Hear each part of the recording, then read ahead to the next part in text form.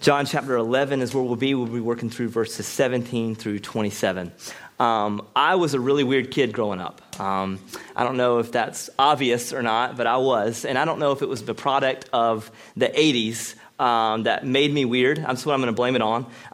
But I was a really strange kid. And one of the things that I had a major fear of was death. I would obsess over death. And I don't know if it was because I had older siblings that I was allowed to stay up late with and watch all the Freddy Krueger, Friday the 13th movies with them. That's what I did as a kid, and that scared me all the time. I was always thinking about if I have this dream, I'm going to get attacked by Freddy in the middle of the night. Or I don't know if it was the horrible death metal music that my brother listened to of Megadeth and Iron Maiden that I subjected myself to at that age.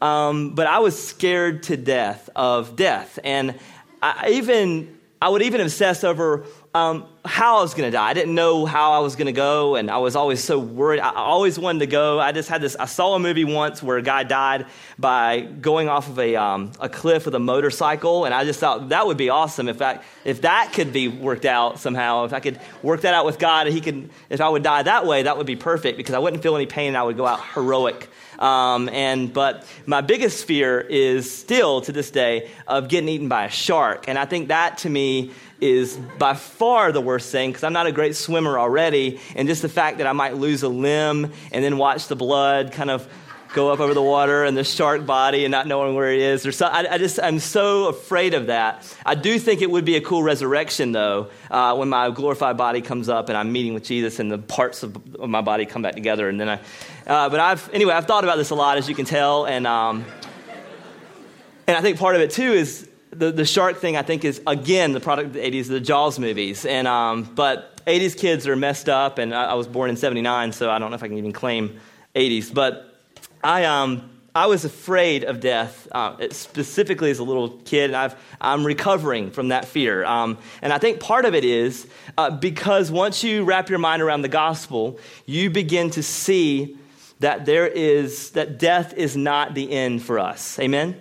That death is not the end for believers in Jesus Christ. And so we have much to be thankful for this morning in Jesus' resurrection. And I know that there are many here that have been affected in a great way by death. Maybe someone close to you has died and you are working through the weightiness of that and missing them and grieving over them.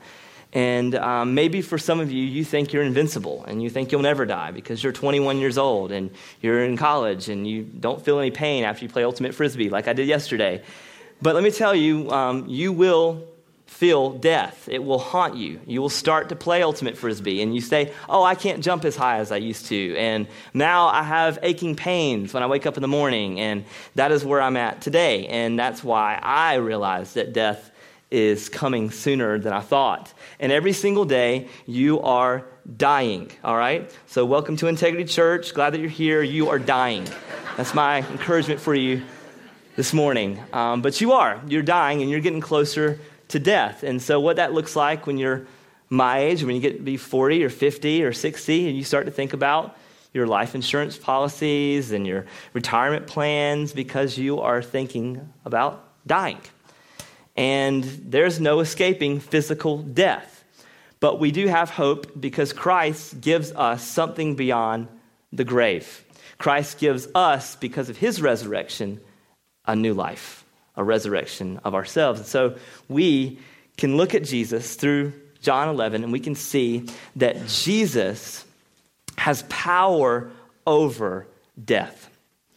It's not to say that Jesus is not affected by death in any way. I'm not saying that Jesus is heartless when it comes to those who receive loss. It is not the case at all. As a matter of fact, here's a verse that you can memorize in John 11.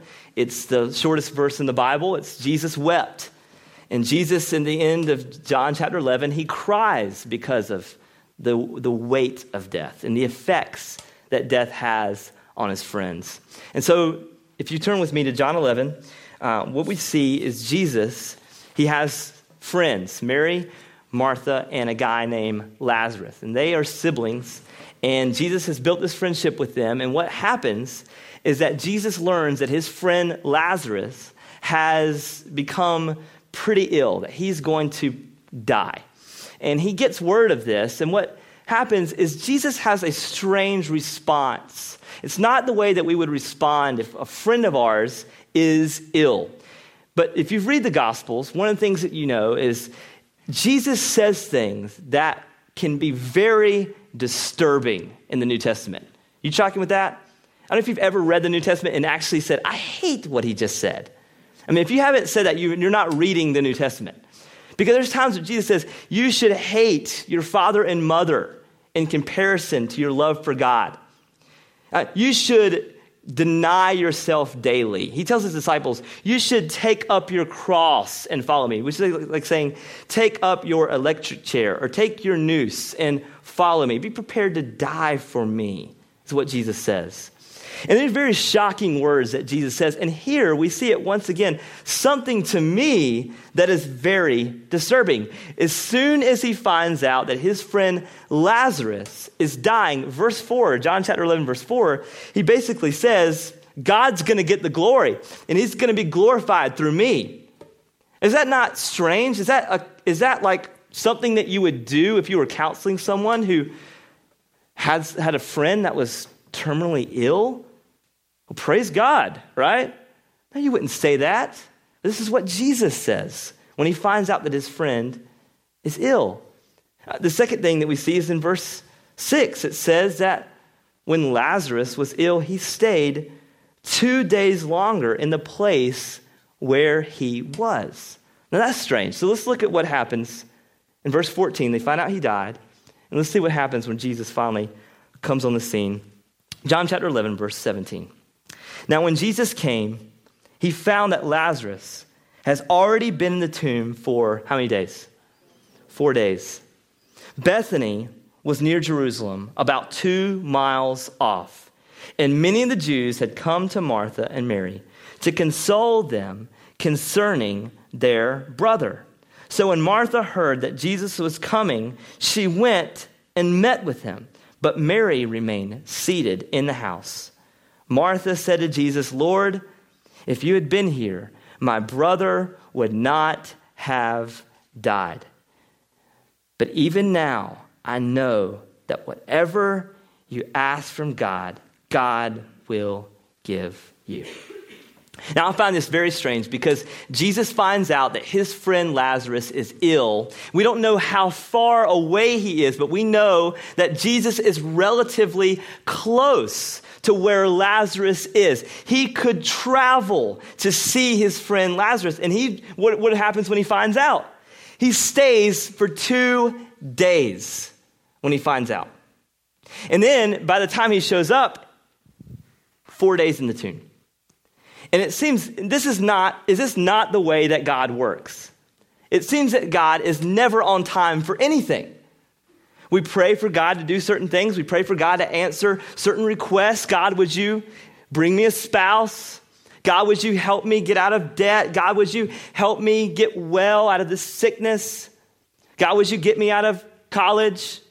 Right? I've been here for 7 years, for crying out loud. Get me out of here, right? God, would you help my kids to obey their mom and dad? And it seems like God just doesn't answer those prayers when we need them. But here's the thing. He's on time. He's always on time. But it doesn't seem that way because it doesn't fit in our plan. It doesn't fit in our finite minds. And so what Jesus does is he shows up, and 4 days after Lazarus has been in the grave, and not only is he seemingly late, but he's seemingly late, and he runs into a frantic female. Now, I don't know much about what that means, but when you're late and there's a frantic female at the end, I've heard, never experienced, but I've heard that is a very difficult thing to overcome. And this is what Jesus is doing. He is late, and there's a frantic female in the end saying, if you were here sooner, my brother would still be alive.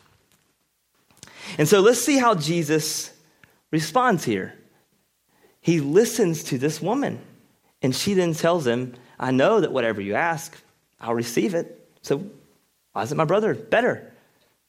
And this is exactly how Jesus is when it comes to our anxiety. How it comes to when we think God's timing should be better or according to ours. When he talks to his disciples, here's another disturbing thing that Jesus says to his disciples. When his disciples were anxious about where they might go next or where God might send them next, Jesus tells them in Luke 12, and I'll just read it, verse 22. Jesus tells his disciples this: "Do not be anxious about your life, what you will eat, nor about your body, what you will put on. For life is more than food, and the body more than clothing. Consider the ravens. They neither sow nor reap. They neither storehouse nor barn, and yet God feeds them. Of how much more valuable are you than the birds? And which of you, being anxious, can add a single hour to his lifespan? If then you are not able to do as a small a thing as that, why are you anxious about the rest? Consider the lilies, how they grow.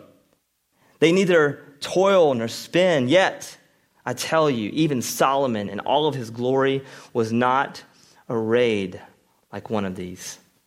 But if God so clothe the grass, which is alive in the field today and tomorrow is thrown into the oven, how much more will he clothe you, O you of little faith?" And I love this because he gives some comparisons. He says, consider the ravens. You know what a raven is? It's basically a rat with wings. It is an ugly bird. I mean, Thomas Kinkade never painted a raven. Not that I would know because I don't like his paintings, but I've heard that he's never painted a raven. Now, he's saying, if I am going to do this for a rat with wings, how much more will I do for my disciples, for those who repented of their sins and those who put their faith and hope in me alone? How much more would I do for them? Consider the lilies. As things in the field will grow up, as the harvest will grow, and we eat it and it's gone the next day. And if God grows that, how much more will he provide for his own? And so Martha had this understanding that Jesus would provide in this way, but she didn't see it through the lenses of how much more will I grant you, my disciple. And so for us this morning, it seems that God's timing, that he's always late, but I want to tell you that his timing is perfect. Does he give us whatever we ask? Only according to his will and his perfect timing, yes, he does.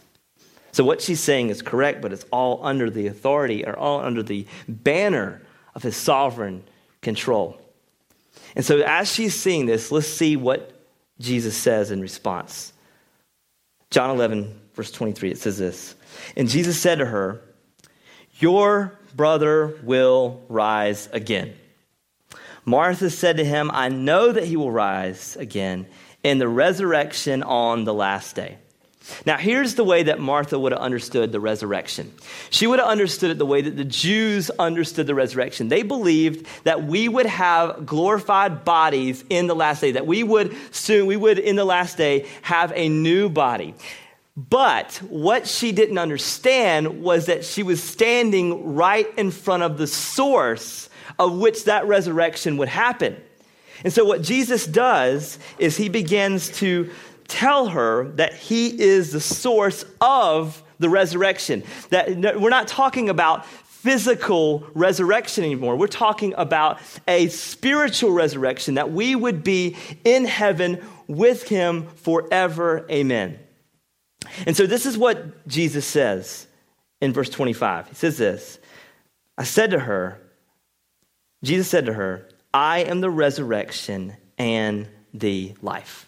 If you know anything about John's gospel, one of the things that John does is he gives us 7 I am statements. And it's Jesus telling us what he is. He says things like this: I am the bread of life. I am the light of the world. I am the gate. I am the good shepherd. I am the way, the truth, and the life. I am the vine. And here he says, I am the resurrection and the life. And so if people always say, I hear it all the time, Jesus never claimed to be God in the Bible. Well, if he never claimed to be God, he is one narcissistic fool. Because he's saying, I am the bread of life. I am the light of the world. I am the gate, the good shepherd, the way, the truth, and life, and I am the vine. These are major, bold statements. And so let me give you a little context on what this actually means when he says, I am the resurrection and life. To a Jewish ear and the audience that Jesus is speaking to in John when he makes these I am statements, he is saying something that they would be very familiar with. The Jewish culture would understand stories of Abraham and stories of Moses. They would sing songs of Abraham and Moses. And to be a good Jew, you'd have to know these stories.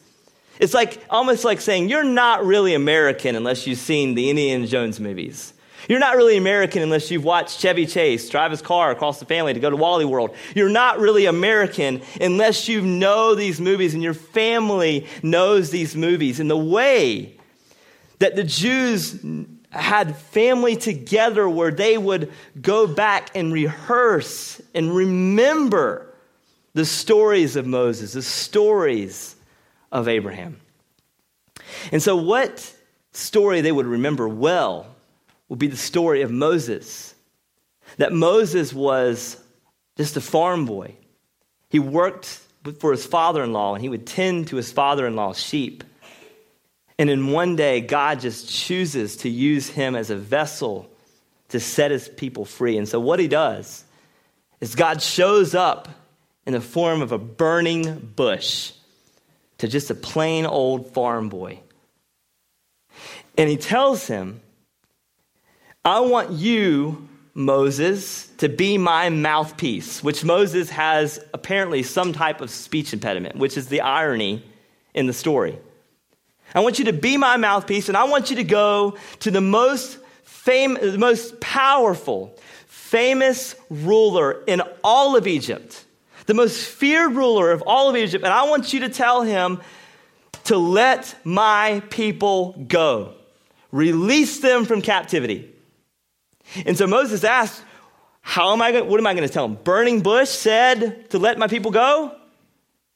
No, he says, tell him I am. Oh, that makes way more sense. Thank you, right? Tell him I am. And he does it. And through plagues and God's punishment and God's wrath, he does set his people free. And the way that the Jews, remembering that story, would talk about God, they would remember him as I am. And so when Jesus comes on the scene in the New Testament and he speaks to Jewish audiences, he tells them things like, I am the bread of life. I am the way, the truth, and life. I am the resurrection and the life. And what he's saying is, I am the same I am that led your people out of captivity. Therefore, he's saying, I am God himself in the flesh. And not only that, he's saying because he is the resurrection, he's basically saying there is no resurrection outside of the person and work of Jesus. There is no life outside of the person and work of Jesus. And so here's we have this beautiful statement in John 11 of this picture that God is saying there's no life outside of him. And then he tells Martha this. He says, verse 25, whoever believes in me, though he died, yet shall he live. And if everyone who lives and believes in me shall never die. He says, do you believe this? She said to him, yes, Lord. I believe that you are the Christ, the Son of God, who is coming into the world. There's two phrases that show up here in those several verses. It's the phrase, believe in me. In the Greek language, its original language, it actually means believe into me, which is actually a way that you would describe a marriage.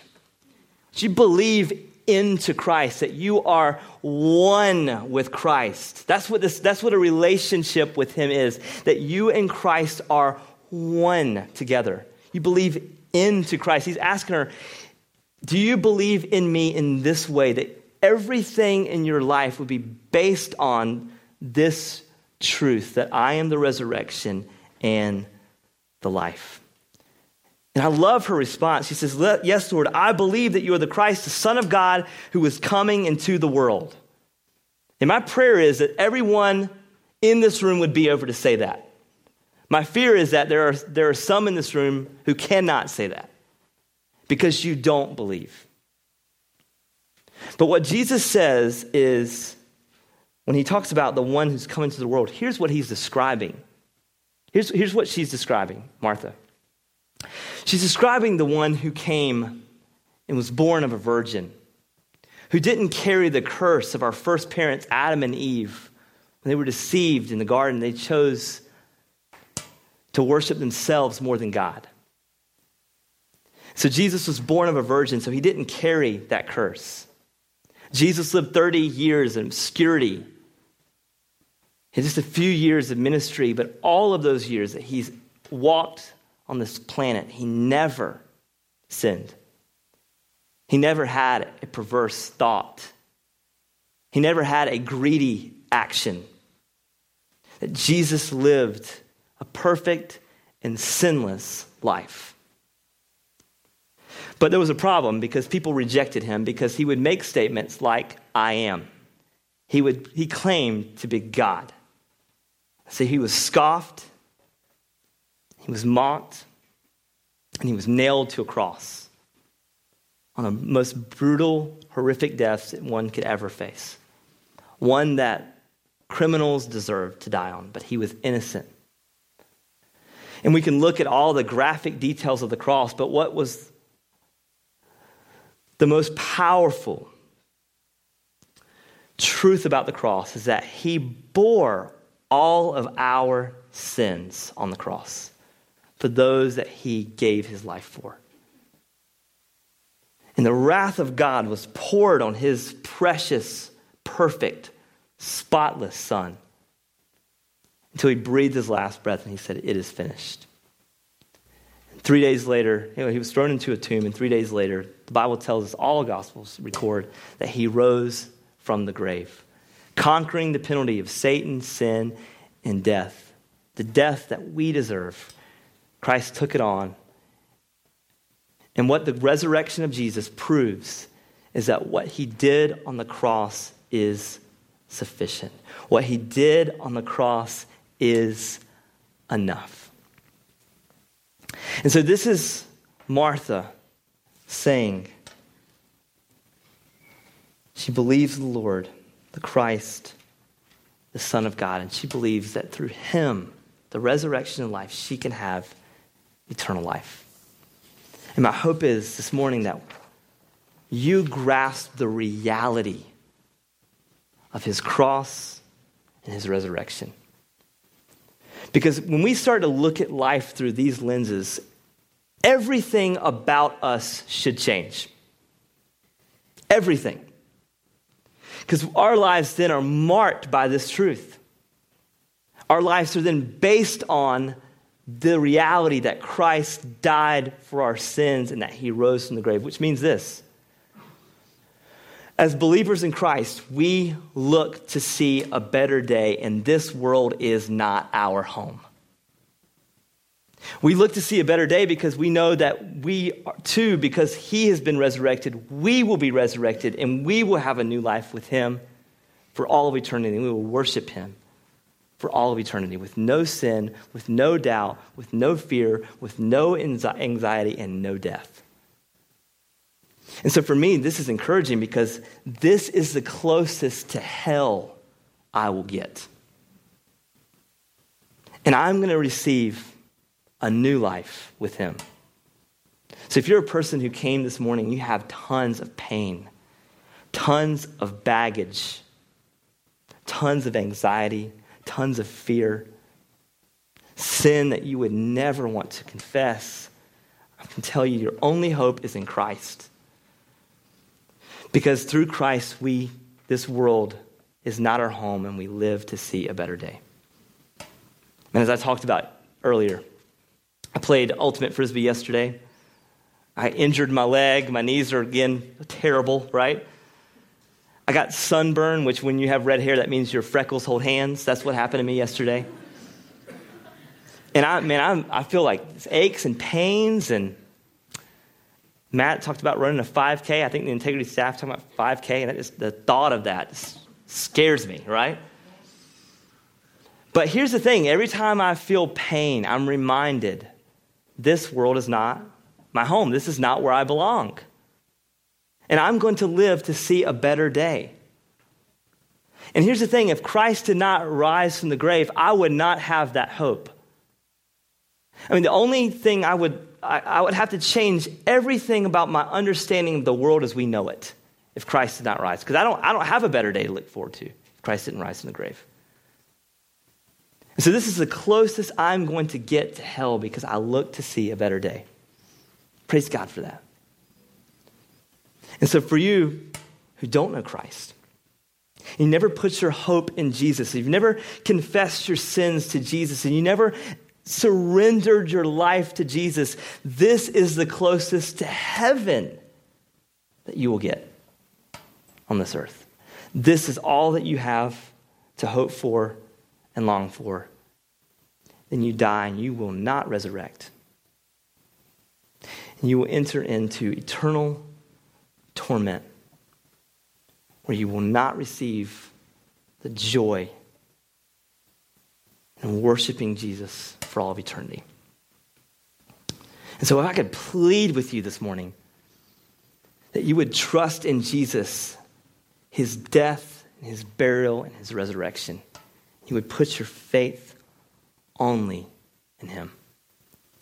And for believers this morning, my encouragement for you is that you would find hope in the resurrection.